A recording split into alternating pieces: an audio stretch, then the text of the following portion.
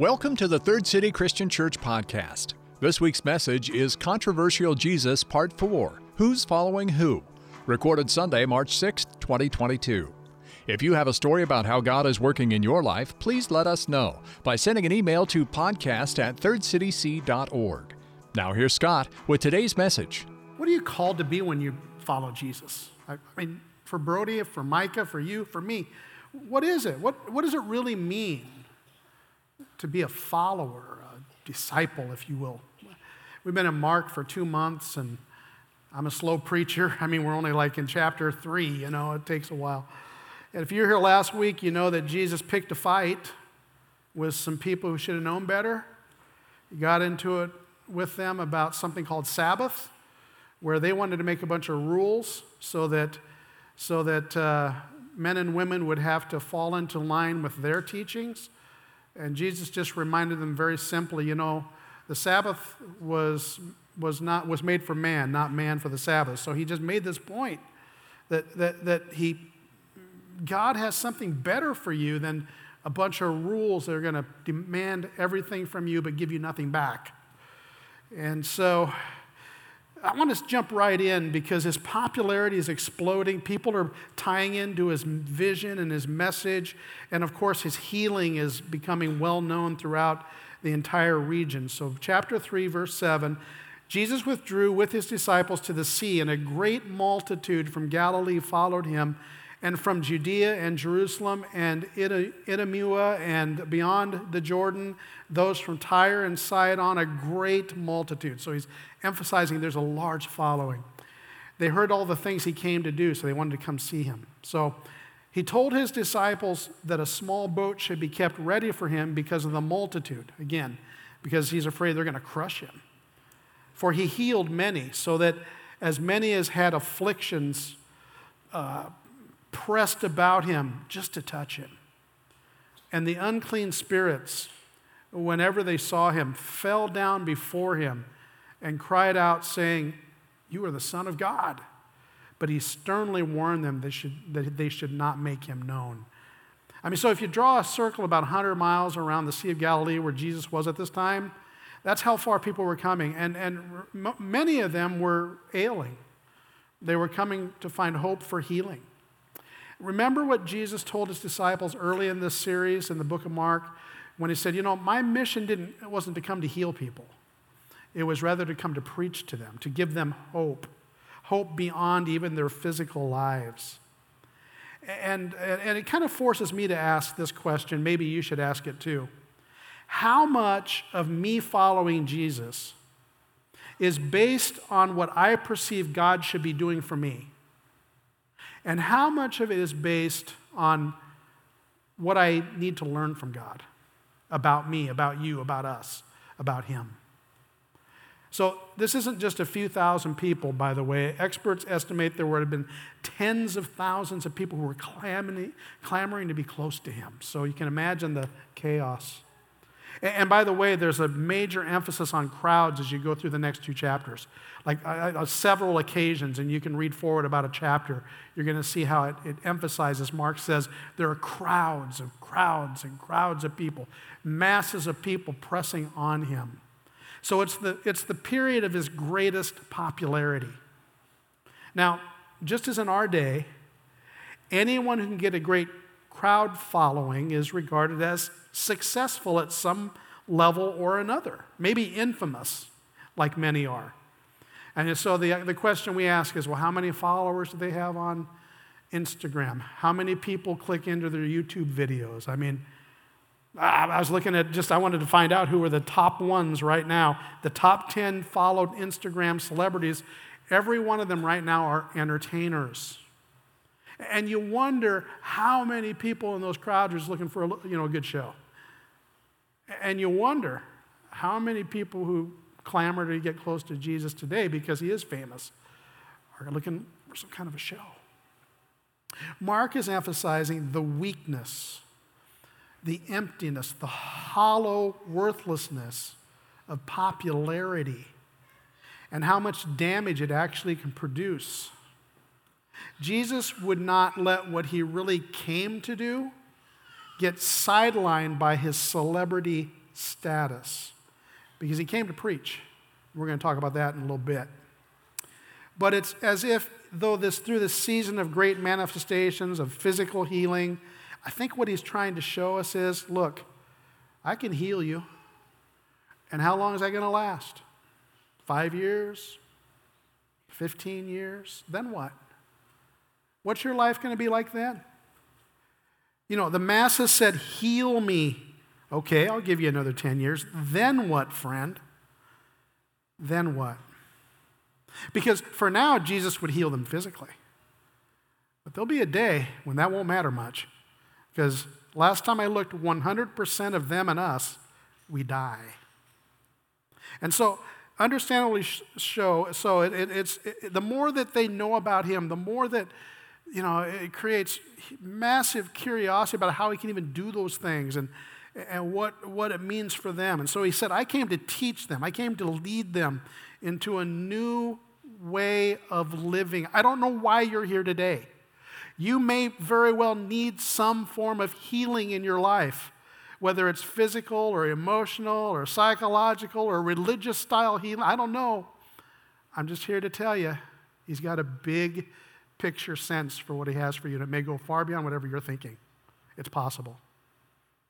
Now, behind the healing of diseases, we're going to notice throughout Jesus' experience with people, oftentimes there was the presence and power of unclean spirits. It's mentioned many, many times. What are these unclean spirits?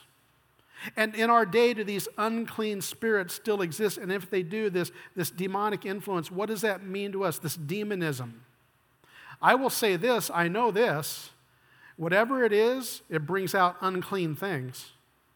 Moral uncleanliness, even physical manifestations.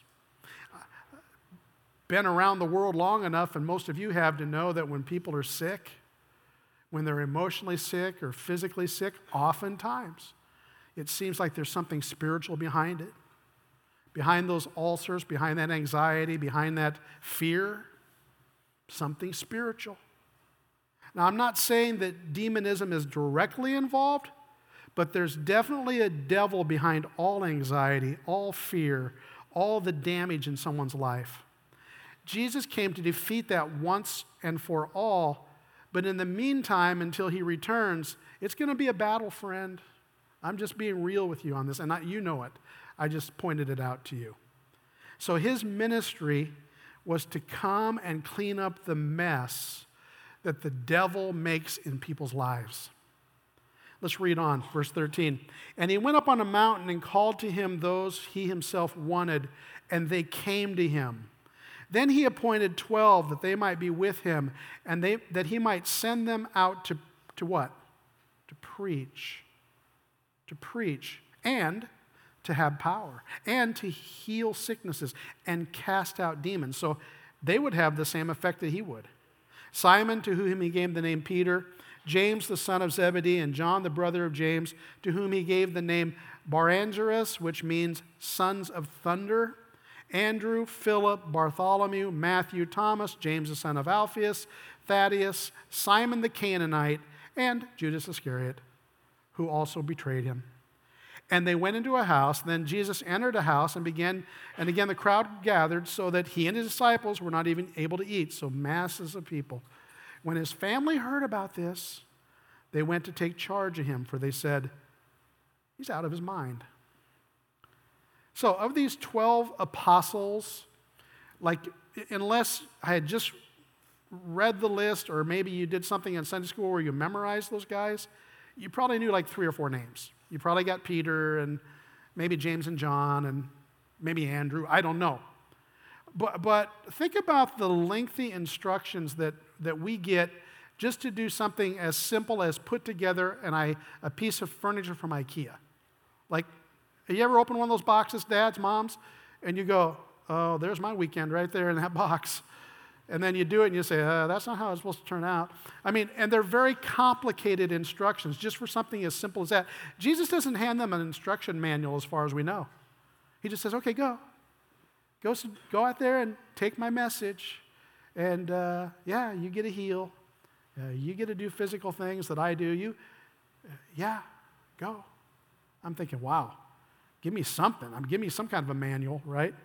So he picks these 12 key disciples who open up the kingdom of God to the world, and they would go through the rest of their lives spreading the news about the kingdom. What do you get when you follow him and become his messenger? What do you get? And I want to challenge you today. If you are a believer in Christ, and if you consider yourself one who follows Jesus, believe me, this is just as important to you as it was to them to hear this. Here's the first thing. You will experience his presence. You will be with him. I mean, you know what it's like to have a mentor and they're really good at what they do? It could have been someone in the work world. It could have been a teacher you had that just changed your life. It could be like somebody in the spiritual realm and in Christianity who it just seems like they do it so well, follow Jesus. And it seems like when you're with them, it's just better for you. You get more. You understand. You just can't get enough because they seem to have things figured out and you need more. And so you hang around them and you learn. I mean, there's someone great. Imagine being with someone great in your profession. If you're a student and you're in athletics or in music, imagine being with someone great. No, imagine being with someone who's like the greatest. No, let's even take it a step. Imagine God is in the world and you get to be with him. That's these guys. God called them. Mark says the ones he wanted. And the more they hung with him, the more they got him, the more they understood what he was here for.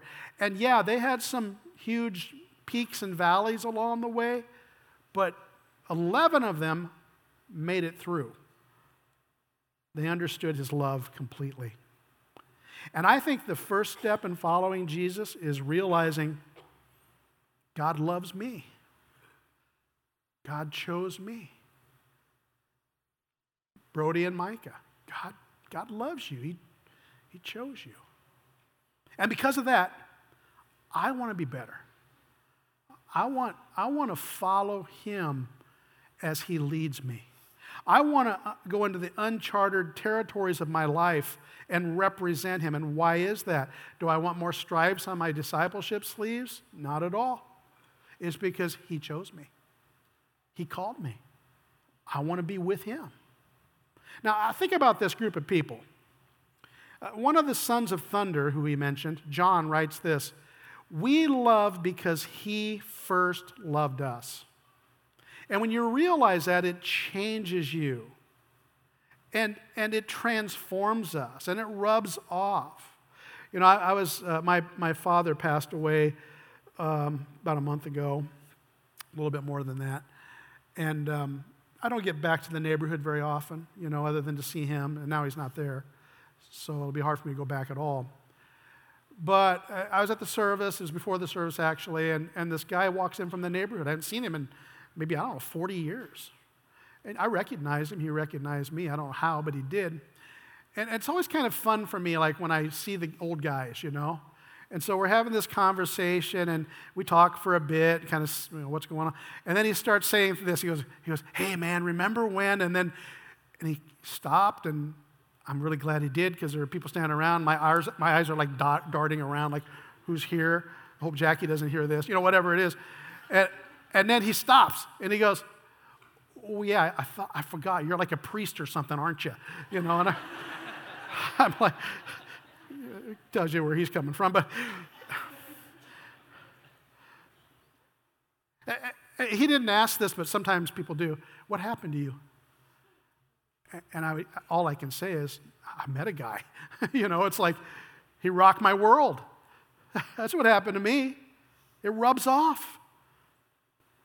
That's why we talk to you about being present here, like being present, in the assemblies that we pull together so we can be with Jesus as a large group. That's why we talk about so emphatically and so passionately about getting involved with Bible studies and Rooted and being in the rhythms experience that we're providing, and Element, and CIY, Rooted Kids. I mean, because he rocks us when we're with him. And then because of that, listen, a follower of Jesus, don't be afraid, you will preach. You will preach. You will proclaim him. A surefire way to know if you're with him is when you're willing to take him with you where you go. He sent them to go in his name. It wasn't some street corner with some sign and, turn or burn kind of message you're shouting at the masses. It wasn't that for them. They just went and they represented him. They passed on what they were observing from him, what they were learning. And I will tell you, preaching isn't what you would normally think it is. It's not some guy like me, big mouth, who gets up and for 25 minutes says stuff. It's not necessarily that. It is that, but it's not that in its purest form. Sometimes preaching is just sitting with a friend whose life is collapsing around them and helping them pick up the pieces and offering them simple hope. Hope that you found when your life was falling apart, and it's found in Jesus.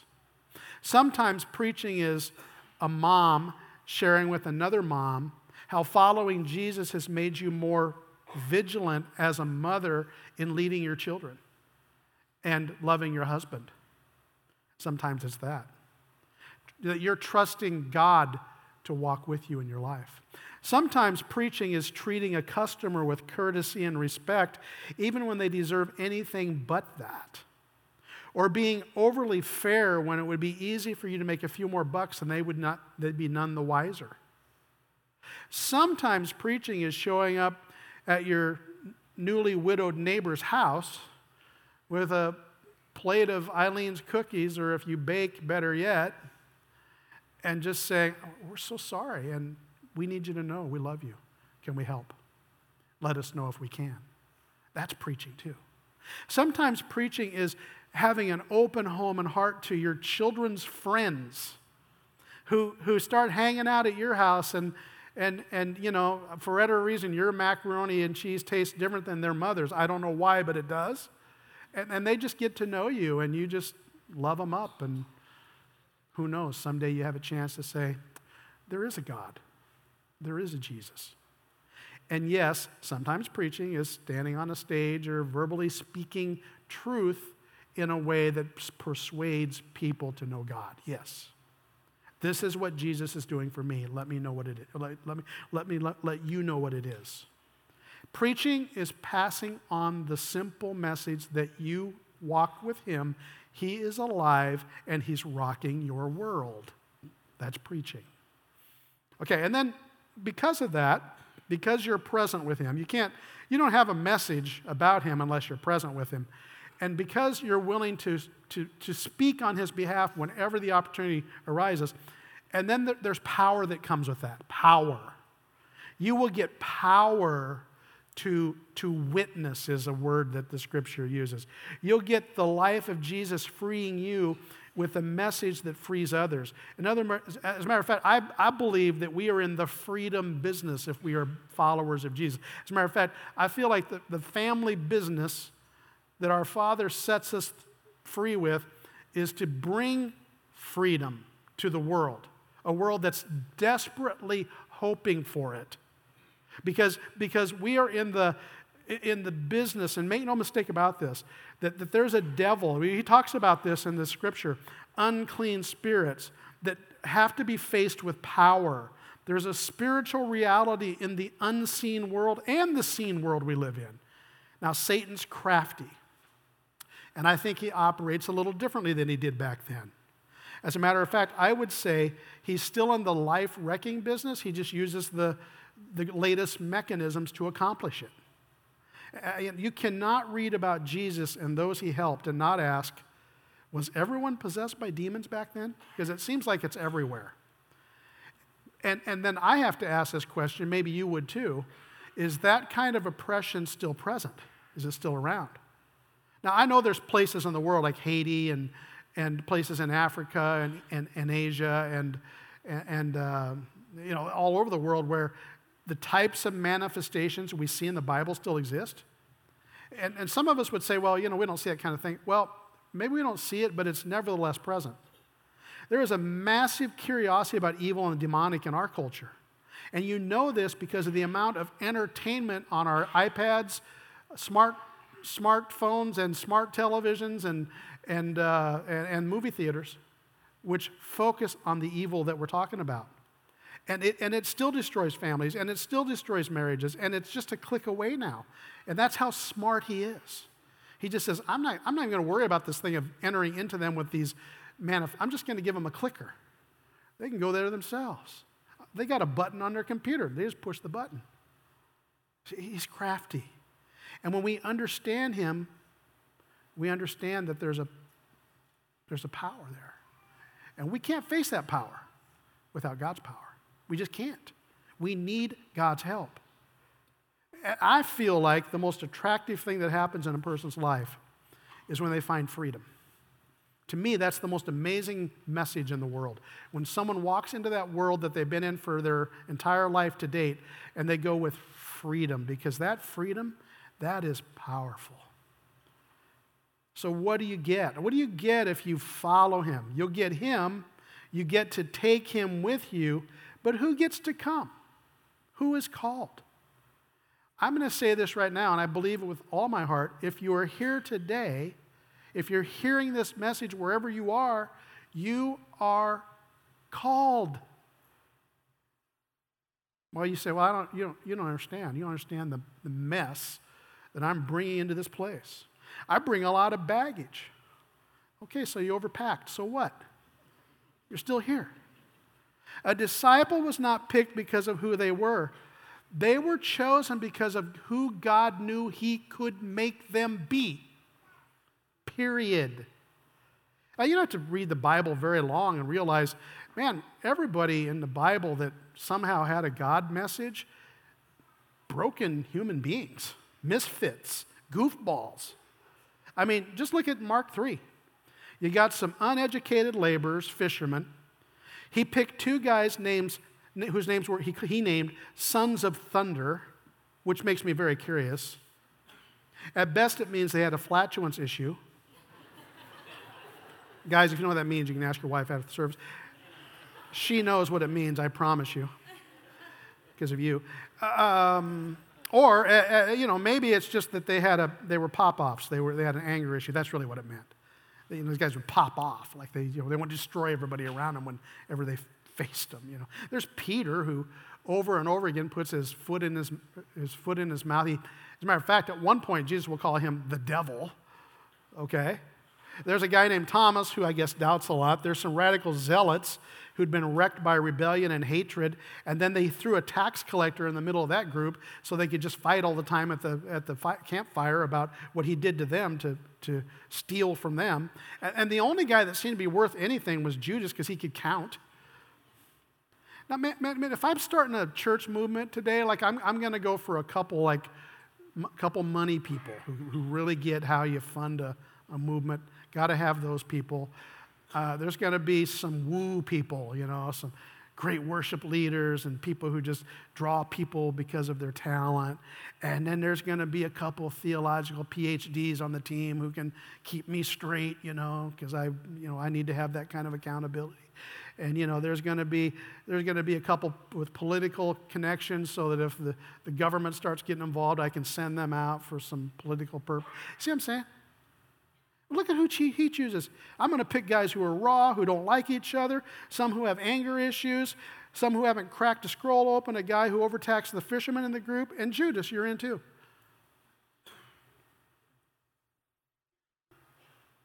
You know what that proves? There is no human being on earth who can stop the plan of God. Even you. But he still calls you. What can I expect if I follow? I think it's a fair question. I'm glad he doesn't sugarcoat it. If I follow him, I can expect criticism. He was criticized, but when he could, he avoided the conflict. It says in verse 21 that his family even comes with some conflict in their hearts. Have you lost your mind?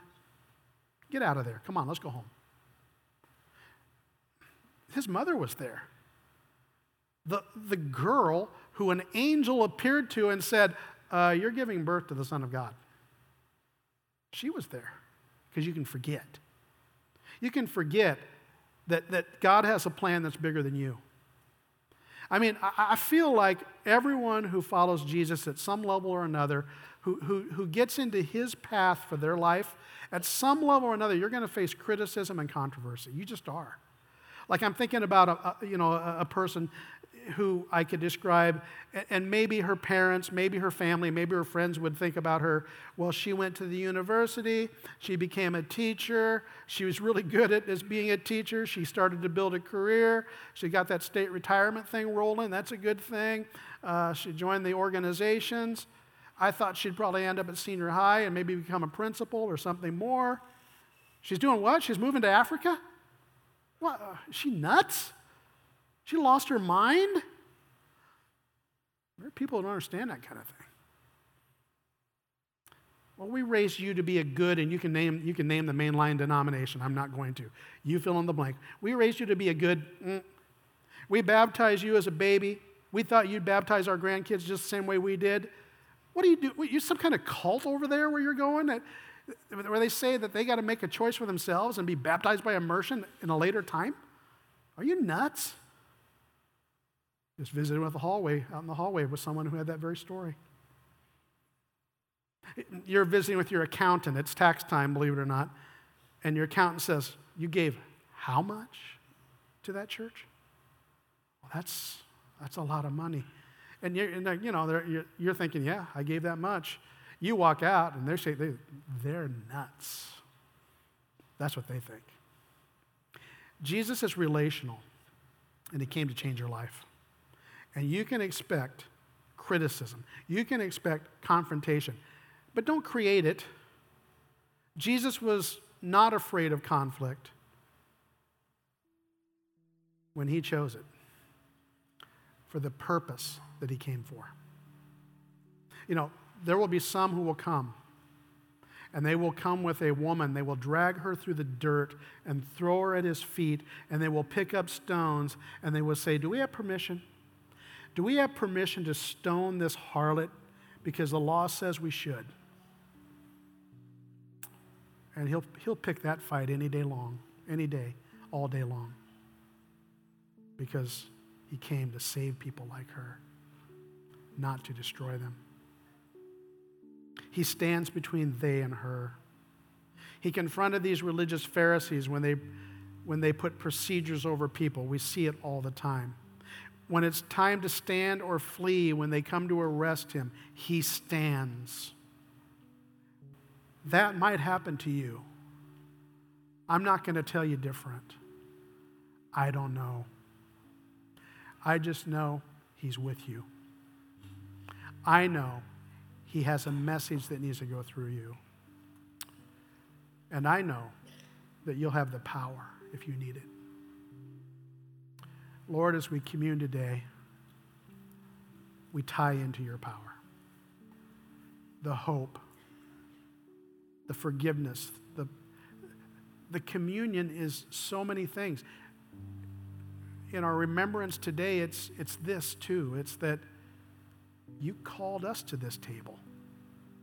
You opened up this banquet hall and you said, I want you to come. Come just as you are. And leave a little different. Leave a little bit more ready to take my message and my power with you. Oh, Lord, what a table. It's amazing. Thanks for inviting us. Jesus. I think there might be a few unclean spirits still roaming around in the world.